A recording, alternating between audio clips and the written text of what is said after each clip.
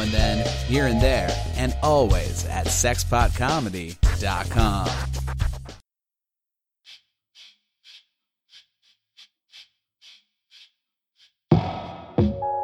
Welcome to the Narrators Podcast. I'm Robert Rutherford. And I'm Andrew Orvidal. This podcast collects stories that were told at the Narrators, a monthly storytelling event that features people telling true stories based on a theme. The show takes place on the third Wednesday of every month at the Buntport Theater in Denver, Colorado. These stories were recorded live on February 18th, 2015. The theme of the evening was a grand gesture. Okay, your next storyteller. She is a stand-up comedian and speaker in town. She runs a monthly show that blends comedy with sex education. It's called SexCom. Please welcome Debbie Scheer.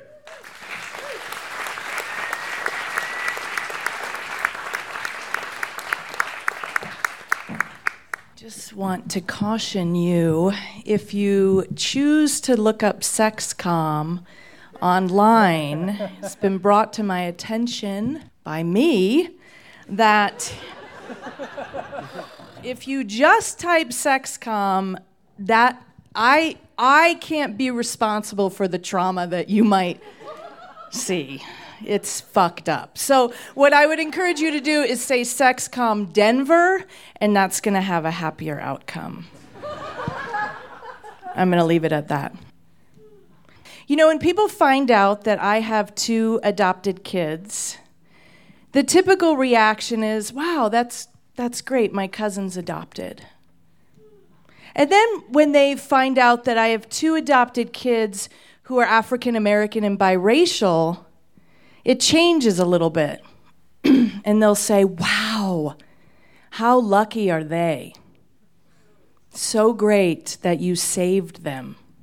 Can't even imagine what their life would be like if you hadn't come along. And then after that, like that isn't rude enough, they say, so, what do you know about their real mom? Was she 14? Drug addict? Are they crack babies? Are they? Wow. They say, do you know anything about their real dad? Is he in prison? Was he in a gang? What do you know? What do you know about him? The best was my ex-mother-in-law, who when she found out that we were going to adopt and we were going to use an agency that specifically worked with African American and biracial babies. I mean, they're not working with the babies. Obviously, that's weird, right? Like the baby, but you know what I mean? Like that's the, okay. She said, oh, girls, you don't want to do that. You don't want to adopt a black baby. All the drugs, the problems. You girls need to adopt a Chinese baby. Now, those kids are smart, and she's going to look more like Debbie. I'm Debbie, by the way. Just, if you thought there was another person in this story who's Asian and who's Debbie, I'm sorry to disappoint you. I'm Debbie. And I don't think I look Asian, but I don't know. Maybe I do. And so what typically my response, I have this very visceral reaction and my head starts to pound and I just really, you know, we all have that inside voice, and that inside voice is the voice that you sure as shit better not listen to and act on, because at best you'll lose friends and at worst you might get arrested. And so my inside voice when all of this is happening is just shouting, shut up. Stop talking. Or sometimes I think, wow, I'm so sorry that you've seen so many crappy Lifetime movies about adoption that you think it's okay to be so wildly invasive and ask deeply personal questions and perpetuate really shitty, awful stereotypes. But that's just me. But luckily, I have this thing like right here, it's called a filter. And we all have it, and I really try to employ it because I do think that life presents these really great teachable moments. And so usually what I'll say is, sounds like you're really interested in adoption. You've got some great questions, and I'd love to chat with you about that maybe when my kids aren't around.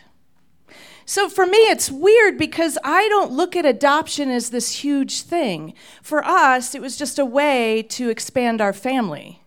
That's all. We just wanted to create a family, and that was the way. So I was like, oh, great, adoption, easy, simple, done, which is hilarious because if you know anything about adoption, and clearly some people do, it is not easy, and it is so not simple. But I grew up believing that adoption was really the way that people formed their families, and one reason was because I'm adopted, and I have 2 adopted siblings, and I also have parents who never talked about sex or sexuality. So when that happens in your world, you literally think that your norm is what's happening outside in the rest of the universe. And so I lived in this really happy bubble, like what do you mean? All families are formed by adoption. I mean, I don't even know how I walk through the world not recognizing pregnant people, right? Because that would have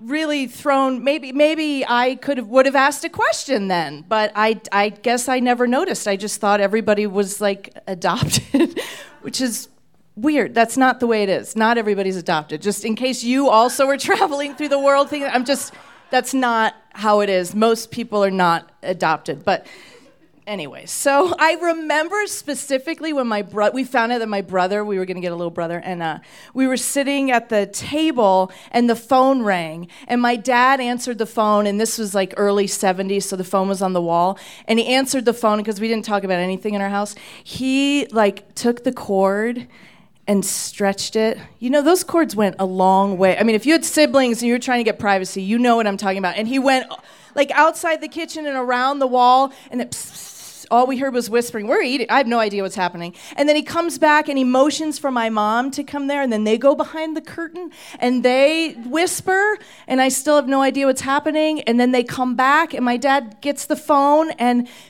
again goes to the secret hiding place and calls my grandparents. And 2 hours later, my grandparents show up. And then my parents, I don't know if they had wheeling bags back then, but they had a suitcase, and they're like, see ya. We'll be back in a few days with your baby brother. And then they drove to JFK and got on a plane and went to Kansas and came back. And I'm not kidding. They were not kidding. And a few days later, they came in, and they were holding a laundry basket, and my little brother was in it. And I was like, well, he's adorable, but this is curious. I mean, the sequence of events, even for a kid who was stupid, was just wasn't quite making sense. And the really tragic part of this story is that I'm not going to tell you how many years, but way too many years, really believing that laundry baskets served 3 purposes. Clean clothes, dirty clothes, and babies. And that was it. And so because my parents didn't tell us otherwise, I was like, I don't know. There's a lot of laundry baskets in the store. I don't see a lot of babies in there. It's very confusing. And then what really, really just blew our minds is one day my mom called us into the kitchen and sat us down and said, well, just want you guys to know that, now there were 3 of us all adopted at this point, that you're going to have a little baby brother or sister. I was like, all right, well, guess Nanny and Pop-Up will be here in 2 hours, and we'll see you in a few days. And bad news, I've turned that laundry basket into a disco for my Barbies, so I don't know exactly how this is going to go down. But my mom looked at me and she said, oh, no. The baby's in here. And I'm sure she said stomach. Ugh. She probably said, the baby's in my tummy. And I was like, what? She goes, and it's going to be a while. It's going to be months before you meet him or her. And I'm if you can envision, I can't do it because I'm holding a mic, my head exploding. I'm pretty confident there was brain matter all over the kitchen because I didn't get how that was going to happen. And again, you'd think that'd be a great opportunity for your parent to go, oh, hey, newsflash, I might want to talk to my kid about sex. They seem a little confused. We're like sobbing on the floor. What do you mean it's going to be months, 42 weeks, what is this bullshit? Like, get on a plane and bring us a laundry basket. But they didn't think that was appropriate. But I'm going to tell you, the coolest thing about growing up in a family where the number of adopted kids is greater than the number of biological freaks, as I like to call them, is that we would torture my little brother. Most people have the story where they say, oh my God, my siblings told me one day, remember that one day, Johnny, newsflash, you're adopted, huh? And the kids freak out about that. Well, we would say, I'm embarrassed. I feel shitty even saying this out loud. And I'm going to have to go call my brother immediately and apologize, but I'm going to share it with you. We would say to my brother, hey, Ken, guess what? Do you know how much sex Mom and Dad had in order to conceive you? Do you even know how much sex they had? It was like 11 years worth of hardcore fucking. Us, nothing. Laundry basket, phone. That's all you needed for us. That's it. But you I'm pretty sure I'm 47 years old, and I still cannot imagine my parents having sex. And so my brother's 39, and he's in therapy for a lot of things, and I think that's... I feel confident that that's one of them, and I feel just a slightest twinge of guilt. But... not enough to stop telling that story. Sorry, brother. But, bottom line is this. I mean, for us, we chose adoption. It was never this big altruistic thing. It was so simple and pure to us. And so I grew up in a family that didn't talk about sex. I'm lucky that now look what I do, for God's sakes, every month. How do you think that came about, talking about sex and comedy? And so I really empower my kids to hear it. That didn't come out right. I talk to them about it, and then they have a choice whether they want to hear it. But they do. They listen to it. Because at the end of the day, that's what it's about, right? It doesn't matter how we form a family, if we choose to form a family. It's just that we do, and that it's this product of love. I mean, that's what it is for us. And so I tell my kids, look, I don't care if you forget all of that. I don't care if you forget your adoption story or my adoption story. You're going to remember one thing. And you're going to know for sure, without a doubt, what a motherfucking laundry basket is for. Thank you.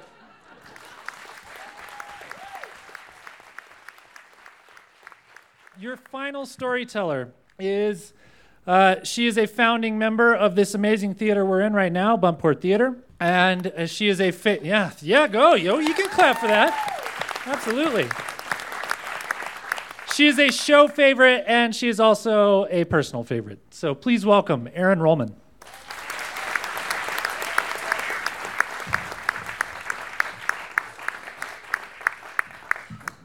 Okay, so I got an email from Andrew, the other host of this of narrators, on this last Friday, asking if I wanted to tell a story tonight.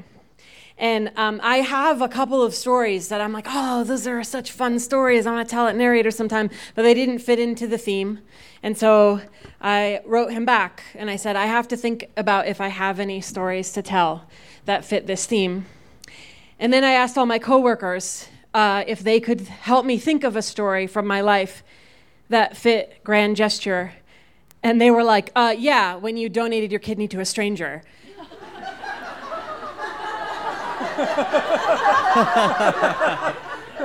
And I was like, oh, yeah, okay, I guess I'll tell that story. I'm going to tell that story. And I like talking about it, but it actually makes me really uncomfortable to talk about it under the theme grand gesture. Because the thing about grand gestures is that when you're on the making them end of things, something doesn't feel grand when it is so simple. And I know that calling giving away an organ simple sounds like false modesty. I know that is a weird thing to call it.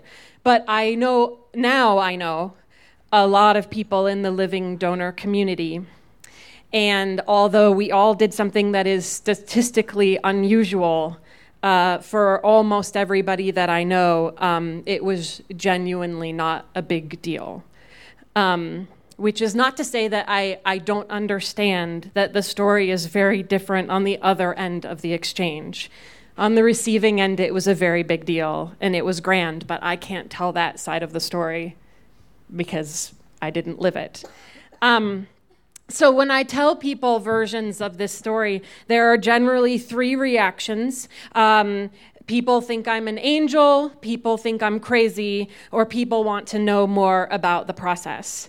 I'm interested in the third reaction because I am neither an angel or crazy. I am, and this is language that I'm stealing from another donor, I am just another asshole with an extra kidney. People who want to know more about the process are the ones that interest me because I get that donation is not by any means for everyone in this world. But in fact, there are a percentage of people that it just makes sense to. And when people want more information, it's often because they've hooked into that part of it and they're like, oh, wait, what? You can do what? Tell me more. It just made sense to me. I thought, oh, I could do that. And I never once questioned that during my screening process. I had seen a friend in kidney failure, and I had seen her get a new one. And I had seen how quickly her life turned around, and that is a pretty powerful thing to watch. And I had been willing to give her my kidney, no question. So when she didn't need it, I thought, well, why wouldn't I give my kidney to someone else who does? It was totally just logic, that like I woke up thinking that one day and I was like, that's logical. I can't fight that. That just makes sense. And then you add to that I'm the type of person that thinks having surgery might be interesting. And then that's what happened. And the thing is it was really, really interesting. So I'm a healthy person, and my experiences with the death of loved ones has actually never involved watching them deteriorate in a hospital specifically, so I have the privilege of not having any negative associations with those places. So the medical stuff was really, really cool to me. I thought getting a CAT scan was so fun and weird. I recommend it. They'll be like, we're going to inject this stuff in you and you're going to feel like you peed yourself. And you do feel that way. But you didn't. It's so crazy. I did not love collecting my urine for 24 hours, but I can cross that off my bucket list of aberrant behavior. I have super difficult veins to draw blood from, so I was stabbed just all over the place. But I don't have a problem with needles, so it was really just an opportunity to banter with super flustered nurses. So I was donating through a program called the National Kidney Registry, which is a system of paired donations, and it's a really fascinating kind of barter system for organs.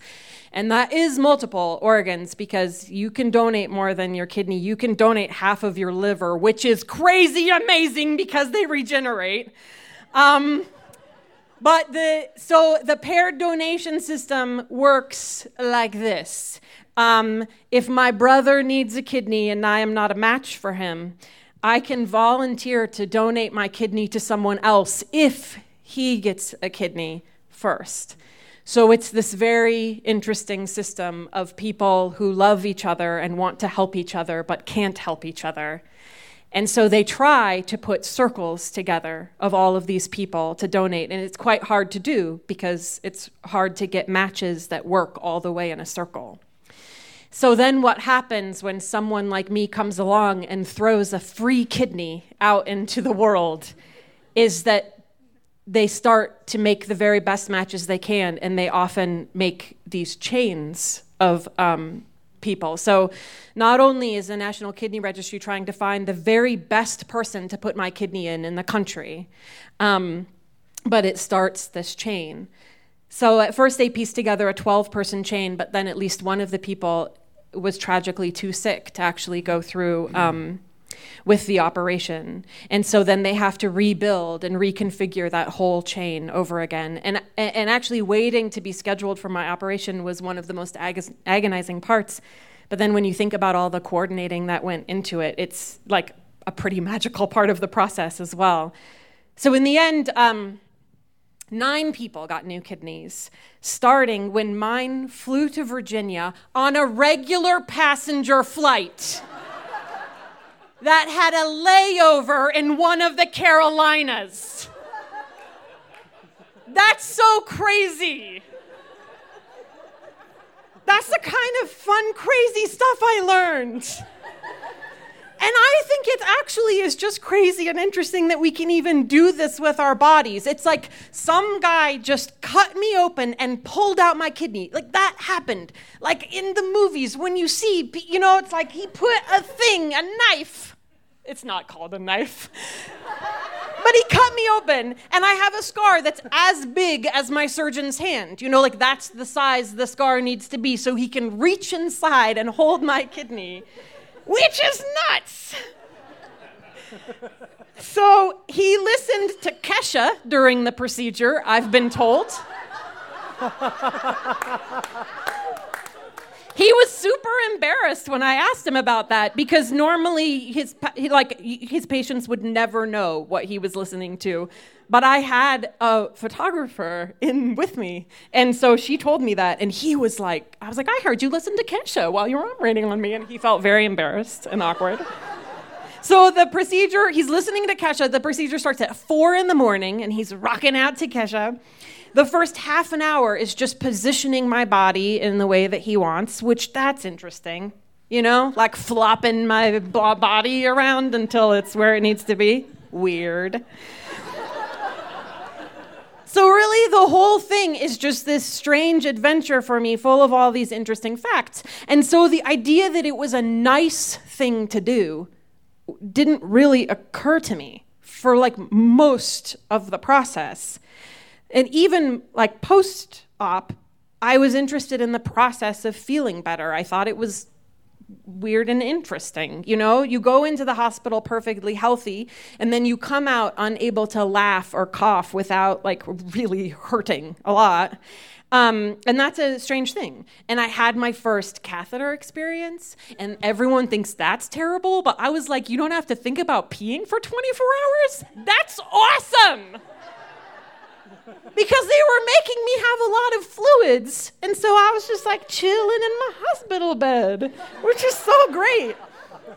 Because actually staying hydrated, the thing I'm sure I complained about most to the people in my life was that I had to drink Gatorade, and I really hate Gatorade, and I had to drink a lot of it. And so I'm sorry if I blew a potential sponsorship with Gatorade, but I do think it is disgusting.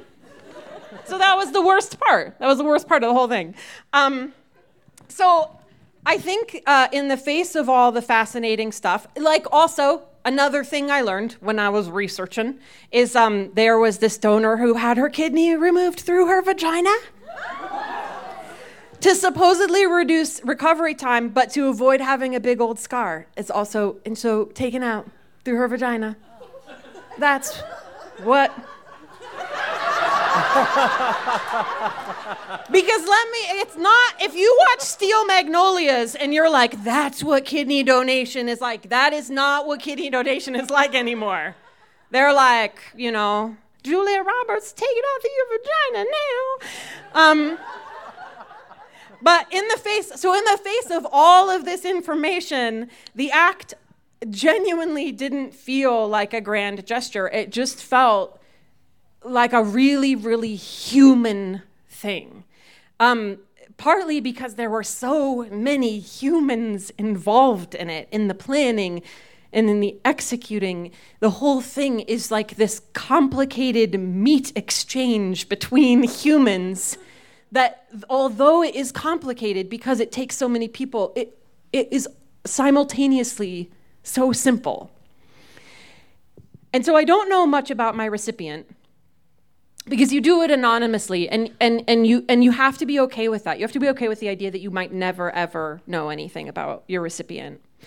I know people that have been in touch with their recipients. It just kind of depends. Both parties have to be okay with it. I don't know much about him. I do know the most important thing, which is that he's doing really well. And I know that I was a needle in a haystack for him because his antibodies were super fucked up at the time, and his body would have just rejected, honestly, 99.999% of kidneys that came his way. And obviously I know he is a male. And the only other thing I know, besides that he had someone in his life who was willing to donate on his behalf because the chain continued, is that he was 13. And that really shouldn't make a difference. But it does. As pragmatic as I tend to be about this whole thing, when I do think of the other end of the story, I do remember that there is something magical about it and something grand, even though it makes me a little bit uncomfortable to say that. But somebody thought they were going to lose their child. And then out of the blue, a kidney got flown on a regular flight that stopped in one of the Carolinas first, I don't remember which.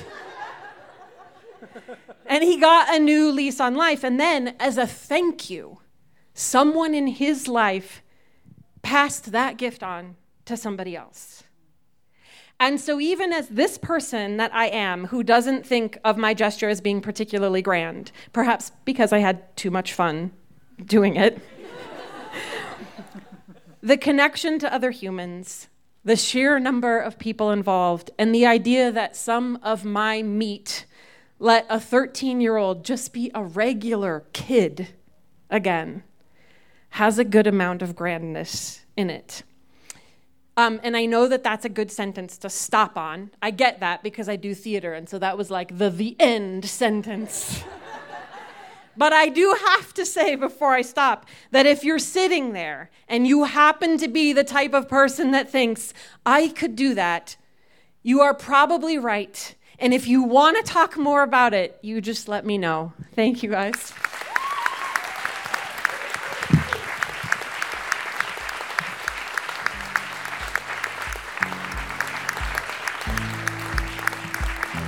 Erin Rollman, everybody.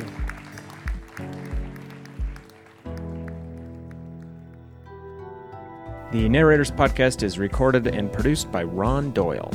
The Narrators Podcast is brought to you by these amazing sponsors. The great guys at Illegal Pete's and Greater Than Records, who in addition to providing rad burritos all over town, provide great local music and comedy. Check out the appropriately named Sexy Pizza at either of their locations in Capitol Hill or Old South Pearl, or on their website, sexypizzaonline.com. And finally, by Breckenridge Brewery, making balanced, approachable, and interesting handcrafted beers in Colorado for over 25 years. Check them out at breckbrew.com. For more information about the Narrators and to listen to past episodes, go to thenarratorspodcast.com. Thanks for listening. Yeah.